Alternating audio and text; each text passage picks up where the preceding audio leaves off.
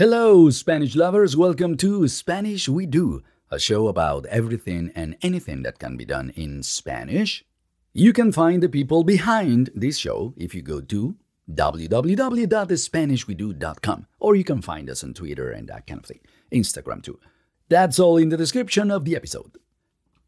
This episode is part 2 of my conversation with Michael Jenkins, who is from the US and in the mid-90s went for a couple of weeks to Costa Rica, stayed for 16 years, he knew nothing about Spanish, and in the second part, we're going to talk about Spanish as a language.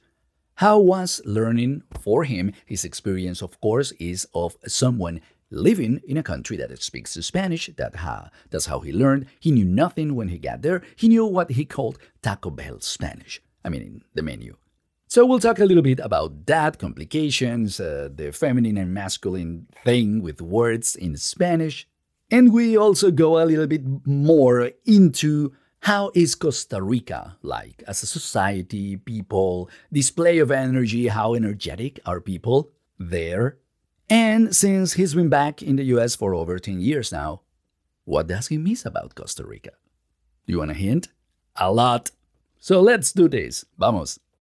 Okay, so what's your connection with the Spanish nowadays? Wow. I mean, as I mentioned, I don't have a lot of opportunity these days to speak Spanish. There is a Mexican restaurant here in town, and so that's when we go there, we will speak Spanish with the woman who, at the restaurant, the waitress or whatever, and that we really enjoy that. But outside of that, there's not a lot of opportunity. I mean, obviously, I could take effort to myself to maybe try and find people or to do something online, but in the reality of day-to-day living, I have very little interaction in Spanish.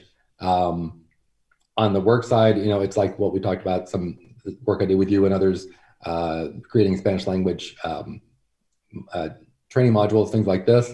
And that's about it. I will say that in where we live here in Iowa, it's basically, 94, 95% white. It's a very Caucasian state. But there are more and more Hispanics living here now. Yeah. And there are pockets of them. There's and you will now see in any town of most sizes, a Latin American market, which you didn't maybe used to see so much before. And there's certain towns that are, I think, even majority or close to it, Spanish speakers now, certain places. Honestly, in some cases here in Iowa, because it's a very agricultural state, a lot of pork processing. Yeah. And those factories, they draw in a lot of people from other countries like that. And so there's pockets of that here. And just to get a feeling, like you can say it as, I don't know, delicately, or I don't know, abrupt as you want. But when other people from the US and then let's say white Americans find out you speak Spanish at the level you do, which is to them would be probably impressive, is it like a positive reaction? Oh, I'd love to do that, or is it, come on, what for? Oh no! If it comes up like that, it's always the former reaction. I've never gotten a negative reaction for speaking Spanish, or people learning that I do speak Spanish. It's always, oh really? Oh, that must be nice, or that's great, or something like that. It's I don't recall ever getting a negative reaction for it. And just as a general feeling, do you think that has evolved with time? Maybe in the last 3-4 decades in the US? I'm sure it has. I mean, obviously the Hispanic population has grown and more of the country has Hispanic living in this country, in the United States. Obviously, Southern California, Texas, Arizona, and so forth, Florida, much bigger presence than Iowa. Yeah. And so here it's a little bit newer and more novel.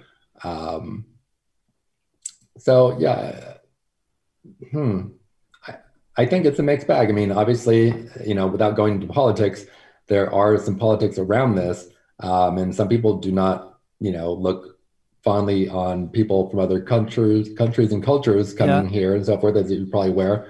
My opinion is that this country, there's no official language, nor do I think there should be. It's supposed to be a quote unquote melting pot of many cultures and nations.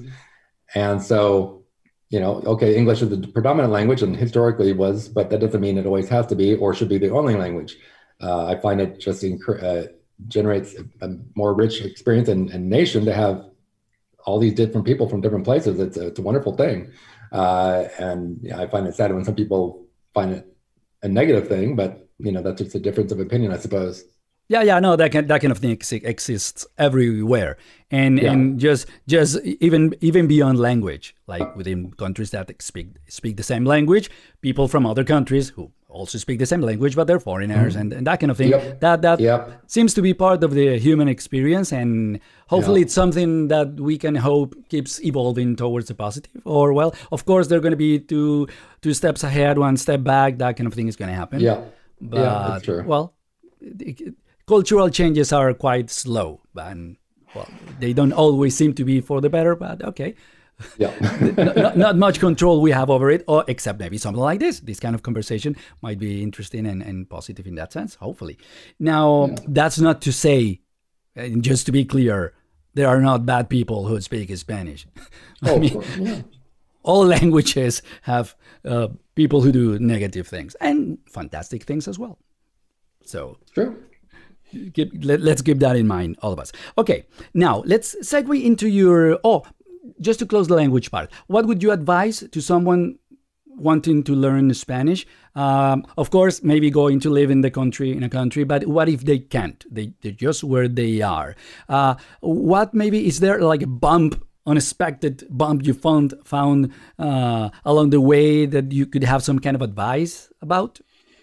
I mean, as you mentioned, putting yourself in the middle of a foreign language culture would be obviously the easiest and best way to learn language if you were wanting to do that. But outside of that, I guess any advice would just be find anybody you can to actually interact with on a real personal level.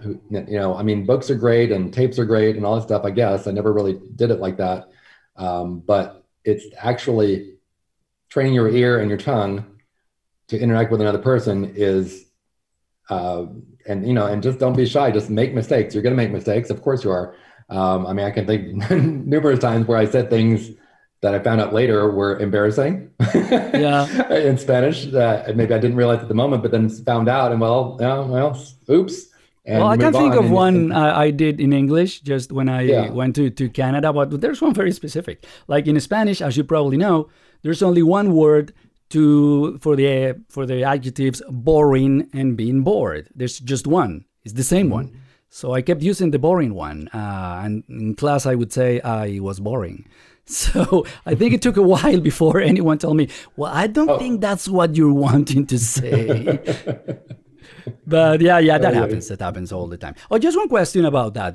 Conjugation, difficult thing. But how did you do, or how do you feel currently about the gender of words in Spanish, like being masculine or feminine and that kind of thing? How do I feel about it? Yeah, how did you approach it, or how do you deal with it when you were learning? Like the tree, el árbol, is masculine. Come on, what's masculine about a tree? That kind of thing. Wow. My daughter is taking Spanish in high school, and this comes up when I'm trying to help her. She'll go, but why Spanish? Or why masculine and feminine? That word obviously should be the opposite or whatever. And I'm like, I have no idea. It probably goes back hundreds of thousands of years. It's just the way language is developed in an odd way that just happenstance. Yeah. Whatever. So I didn't really worry too much about that. Just trying to learn them as I learn the word. Of course, there's all the things that'll throw you up, like el agua. I mean, come on. Why el? Right. I mean, I kind of know why, but things like that are just, wow. Okay, maybe let's just do a short explanation about that for anyone listening and doesn't know this, because maybe I can give you one additional piece of information about that I did not know until I came to live in Spain. Okay. Yeah. Okay. Agua, by all common sense rules of Spanish, let's say, and also grammatical rules, should be a feminine, because it's agua ending with an A. Most are feminine, so it would feel like la selva, which is the jungle, is feminine, and many other words. But agua is not la agua. It's supposed to be said el agua. The reason for that is to avoid something called cacophony, which is two vowels, the same two vowels, A, together, and this first A being the stressed syllable of the word. It's like agua. So saying la agua, I guess it came to be, I don't know, naturally, or someone decided at some point, said, okay, to avoid that sound, that cacophony, that those words have to be that one has to be el agua. But that does not mean the word is masculine. The word is still feminine. So right, because like las aguas, plural, it changes to las. Yes, that's right. Las aguas would be feminine. It's just to avoid that cacophony. And another example is if you wanted to say the hot water, in Spanish is very flexible about word order.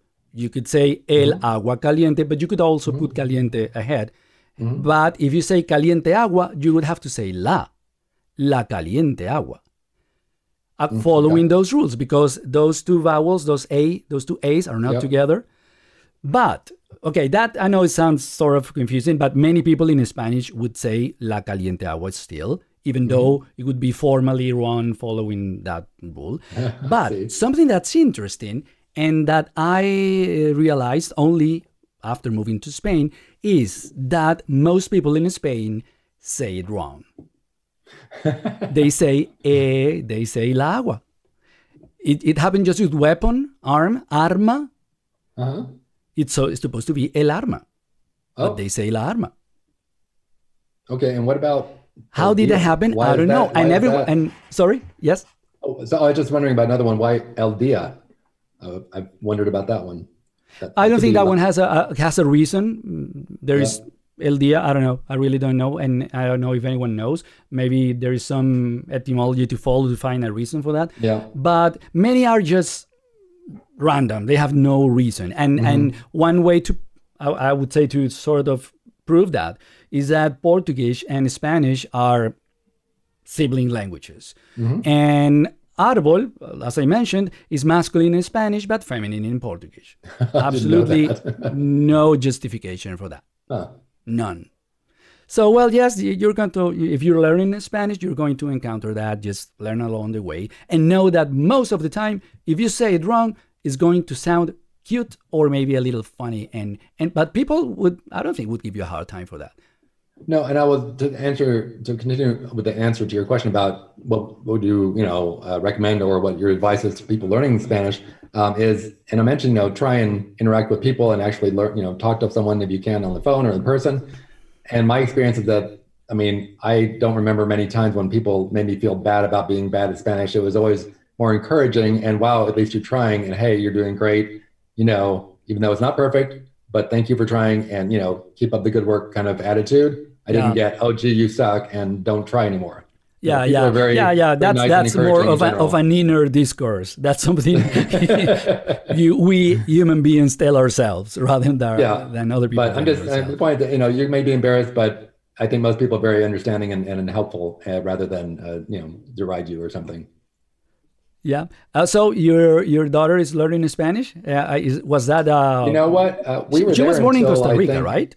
She was born in Costa Rica, and they were there until she was about in, I think, second or third grade. So she was actually speaking bilingually up until that point. But when we moved back to the States, again, there was no incentive or pressure in a sense to continue with it. So a lot of that was forgotten, unfortunately.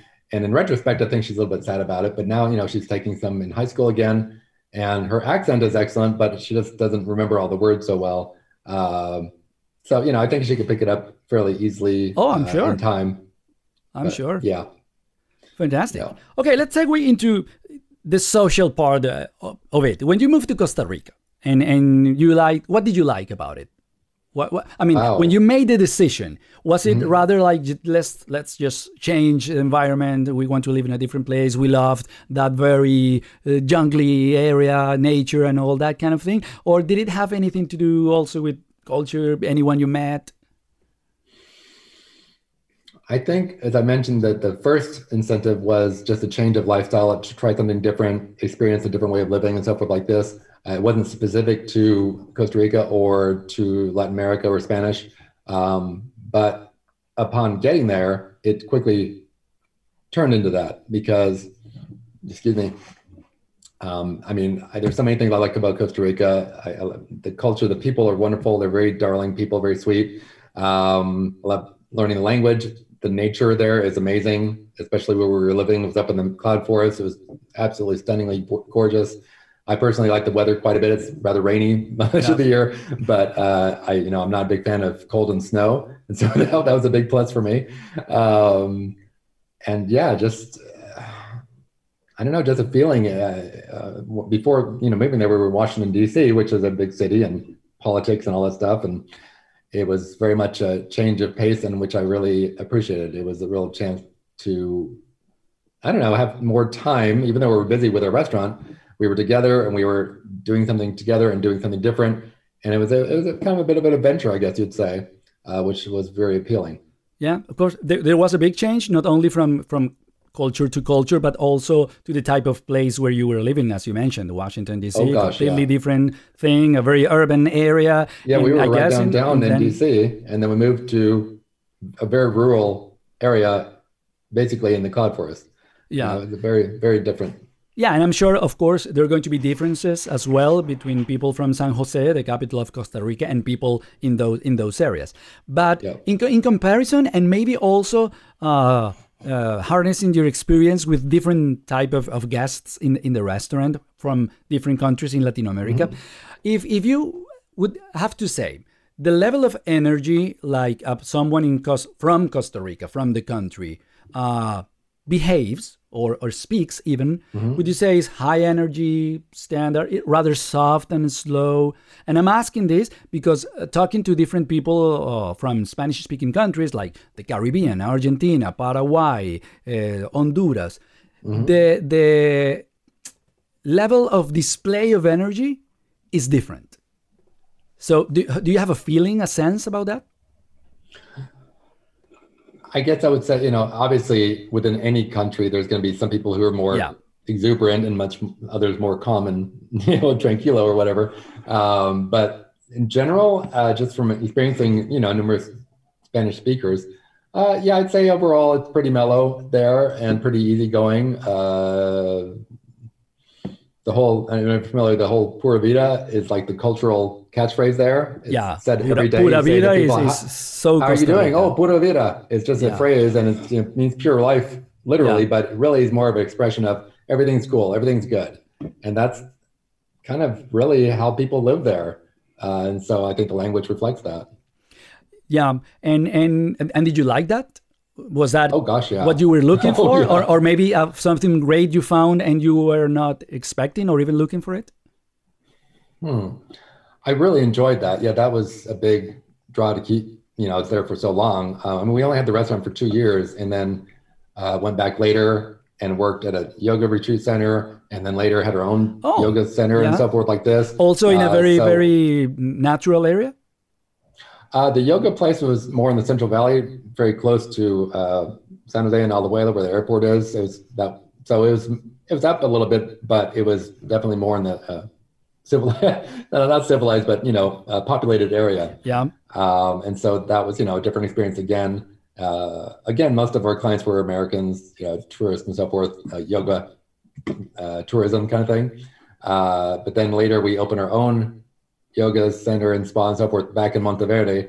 And so we kind of shifted and went, tried a few different things there. But overall, it's the pace is different. The attitude is a little different. And on the whole, I found it very positive experience. I like that a lot more in general than I had the feeling that might be.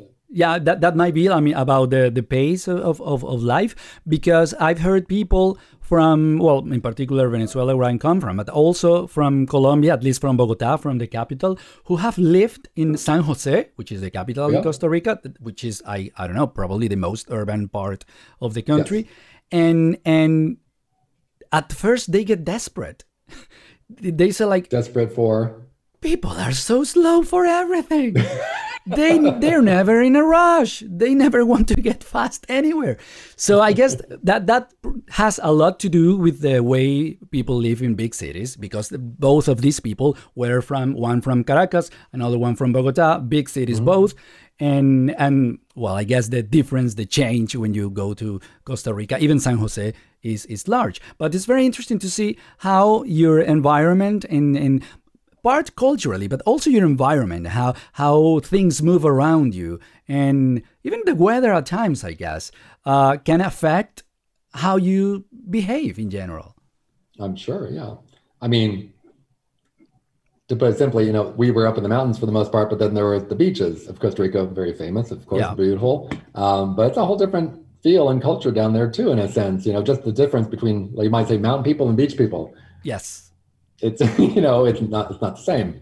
I mean, while we loved going to the beach and we did so regularly, we never felt a strong pull to want to live there. It felt for us, a little cooler weather up in the forest, and everything was more appealing in general, even though the beach was lovely. It's a whole different environment, even within a small country. How old was your daughter when you moved back to the States? Oh, I think probably around 10-ish. I don't remember exactly, something like this. Do you remember, I mean, yourself and even with her, maybe experience with the school, any cultural clashes happening when you get, well, you of course had your previous experience, but she was native, even though within the family, but native of Costa Rica. What things would you say, if there were any, that were culturally at the least different, but maybe complicated at times, if there were any?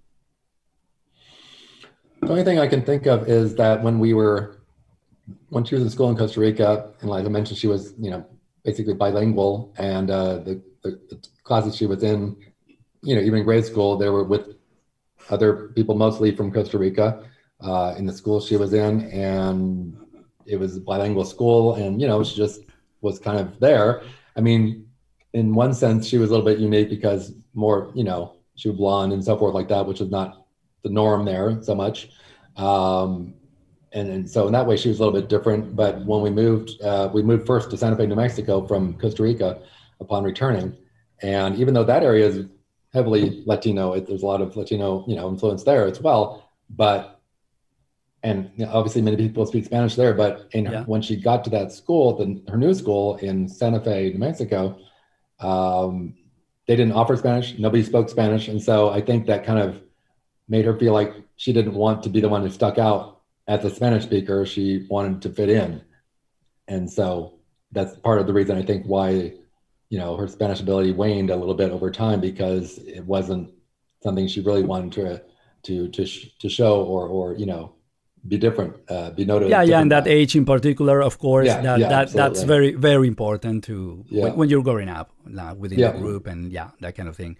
And did you find any like, at least, did you have to get used to different things when you went back to the U.S.? Like, were you going back to live in a city again, in an urban area? Well, Santa Fe, it's a medium-sized city, maybe 70,000 to 80,000 people. So not teeny like we were in, but not giant, New York City or anything like this. Wow, I'm trying to think. I mean, certain things really stuck out as different. Some things were much easier here. Just access to things, government things. There wasn't as much bureaucracy and red tape, which is very much the case. It can be very frustrating in Costa Rica. I can speak to personally, having had a business there. Could it be a slow thing also? Yeah, in Costa Rica, yes. Things are very bureaucratic and everything. A lot of stuff still done on typewriters rather than computers. Not in every case, but regularly. I remember when she was born, we had to go down to the Registro Civil, which is like, I don't know, the national registry for her birth, to get a birth certificate from Costa Rica. Giant lines, took all day, and they were doing it on typewriters. It just, but like getting her driver's license in Costa Rica, it was a bit of a process. Whereas when we went to Santa Fe, it took an hour or two, it wasn't a big deal, and it was pretty easy. So that stuff is somewhat easier. Other things, again, the faster pace, all this stuff was a bit jarring at first. We weren't used to that. The speed of traffic, it sounds silly maybe, but, things are a lot faster. People drive faster here. Right. It just is the truth. And how long did it take you to maybe feel okay and forget about all those things and not even be part of your thinking? I mean, in a sense, probably within a year or so, it was like that. But I will admit, even today, I think about my time in Costa Rica regularly. There's a lot of things I very much miss about it, and part of me would like to move back there tomorrow if I could. What are those things? What things come to mind? Oh gosh, everything from the weather to the beauty to the culture to being around Spanish all the time. I mean, it's stupid little things like just having the comida típica, the gallo pinto, things like this that are just a part of your everyday life there that are just simply not here at all. Okay, and so you mentioned typical food, comida típica, and now gallo pinto. Maybe to those who have no idea, tell us what it is and why you miss it. Gallo pinto is basically, my understanding is, rice and beans are a big staple in Costa Rica, rice and black beans. Yeah. It's eaten with almost literally every dinner for most people traditionally. And then there's usually leftovers. And so in the morning for breakfast, you would mix together rice and beans and some what they call olores, like a little cilantro, a little onion, a little red pepper, etc. And you fry it up and mix it all together and serve maybe with eggs or plantain or something like this. And it's just very comforting. I don't know how to say it. It's very traditional, very simple, but very comforting. And having been there so long, we ate that a lot, and it's something I miss. And we make it at home, of course. I was going to ask that. We make it home. We like to cook. How does it compare? It's delicious, and it's wonderful. It's just more of the fact that it's literally at any restaurant almost you could go to in Costa Rica any time of day, you could find, rice and beans or gallo pinto, and is just something because I guess the length of time we were there and the fact that I really adored being there, little things like that I really miss. Yeah, I was getting the feeling all throughout this conversation about Costa Rica that you sort of missed that. Maybe you moved back. Why did you move back? Practical reasons mostly, or? Combination. Some of it financial. I'll admit. We had a business there, and it was this around 2008 with the whole financial crisis happened in the world back then. Made it, let's just say, challenging. You say you were moving back to the States. I was moving to Spain. At the same time. So it's partly the financial situation and partly because, again, as I mentioned, Monteverde is a very small community, very touristic, but the community itself is maybe, I don't know, less than 1,000 people or so. It's a very small town, but with a lot of tourism. But because of that, there's not a lot there because it's small by nature, right? Right. So part of it, I think, was also wanting to give our daughter some opportunities that maybe weren't available in Monteverde, particular. Ballet classes come to mind, things like that. Yeah. It's not available there, but it was in Santa Fe. Yeah, but I was getting that feeling. So you said it out loud and I said, okay, yes, I had that feeling. And you do miss Costa Rica, but I guess you don't only miss it. I guess you also you're fond of it or sort of love the country in many ways. Yeah. We toyed with the idea of maybe sometime moving back there. Of course, it's always paired with the idea, while we love it, we've done that. Wouldn't it be nice to try something different? Yeah. Any advice to anyone thinking about moving to Costa Rica after all this situation with the pandemic goes away? It's a wonderful country. I would say, try and be open to what's there rather than trying to bring what you think it should be there. So don't try and change things there, accept things the way they are because it's a different country for a reason. It's not, some people come to the country and then think, oh, they're not doing it the right way. They should do it like they do where I'm from.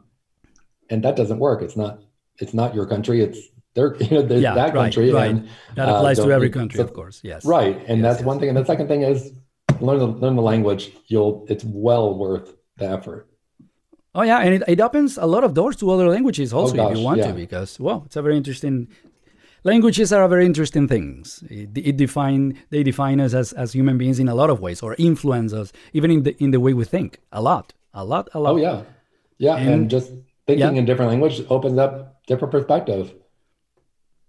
Thinking in a second language, that's also a border you cross and you say, okay, I'm doing well. So that's good. That's good. Those two things. Okay, just thank you for sharing that and telling us all those things about your family and your experience over there. And I'm sure anyone from Costa Rica who hears this conversation is going to smile because hearing you talk about your experience in Costa Rica. So thank you for that. And that's episode 2, which maybe you heard while packing your bags before leaving for Costa Rica. I sure feel like it listening to Michael. But that's not all. We are going to episode 3, which is going to be completely different. Because, as I mentioned before, Michael Jenkins, my guest in these last 2 episodes, was the first non-native Spanish speaker to come into the show. But also, he's the first client brave enough to come into the show. So we're going to talk about that in the next episode. I'll see you there. Allá nos vemos.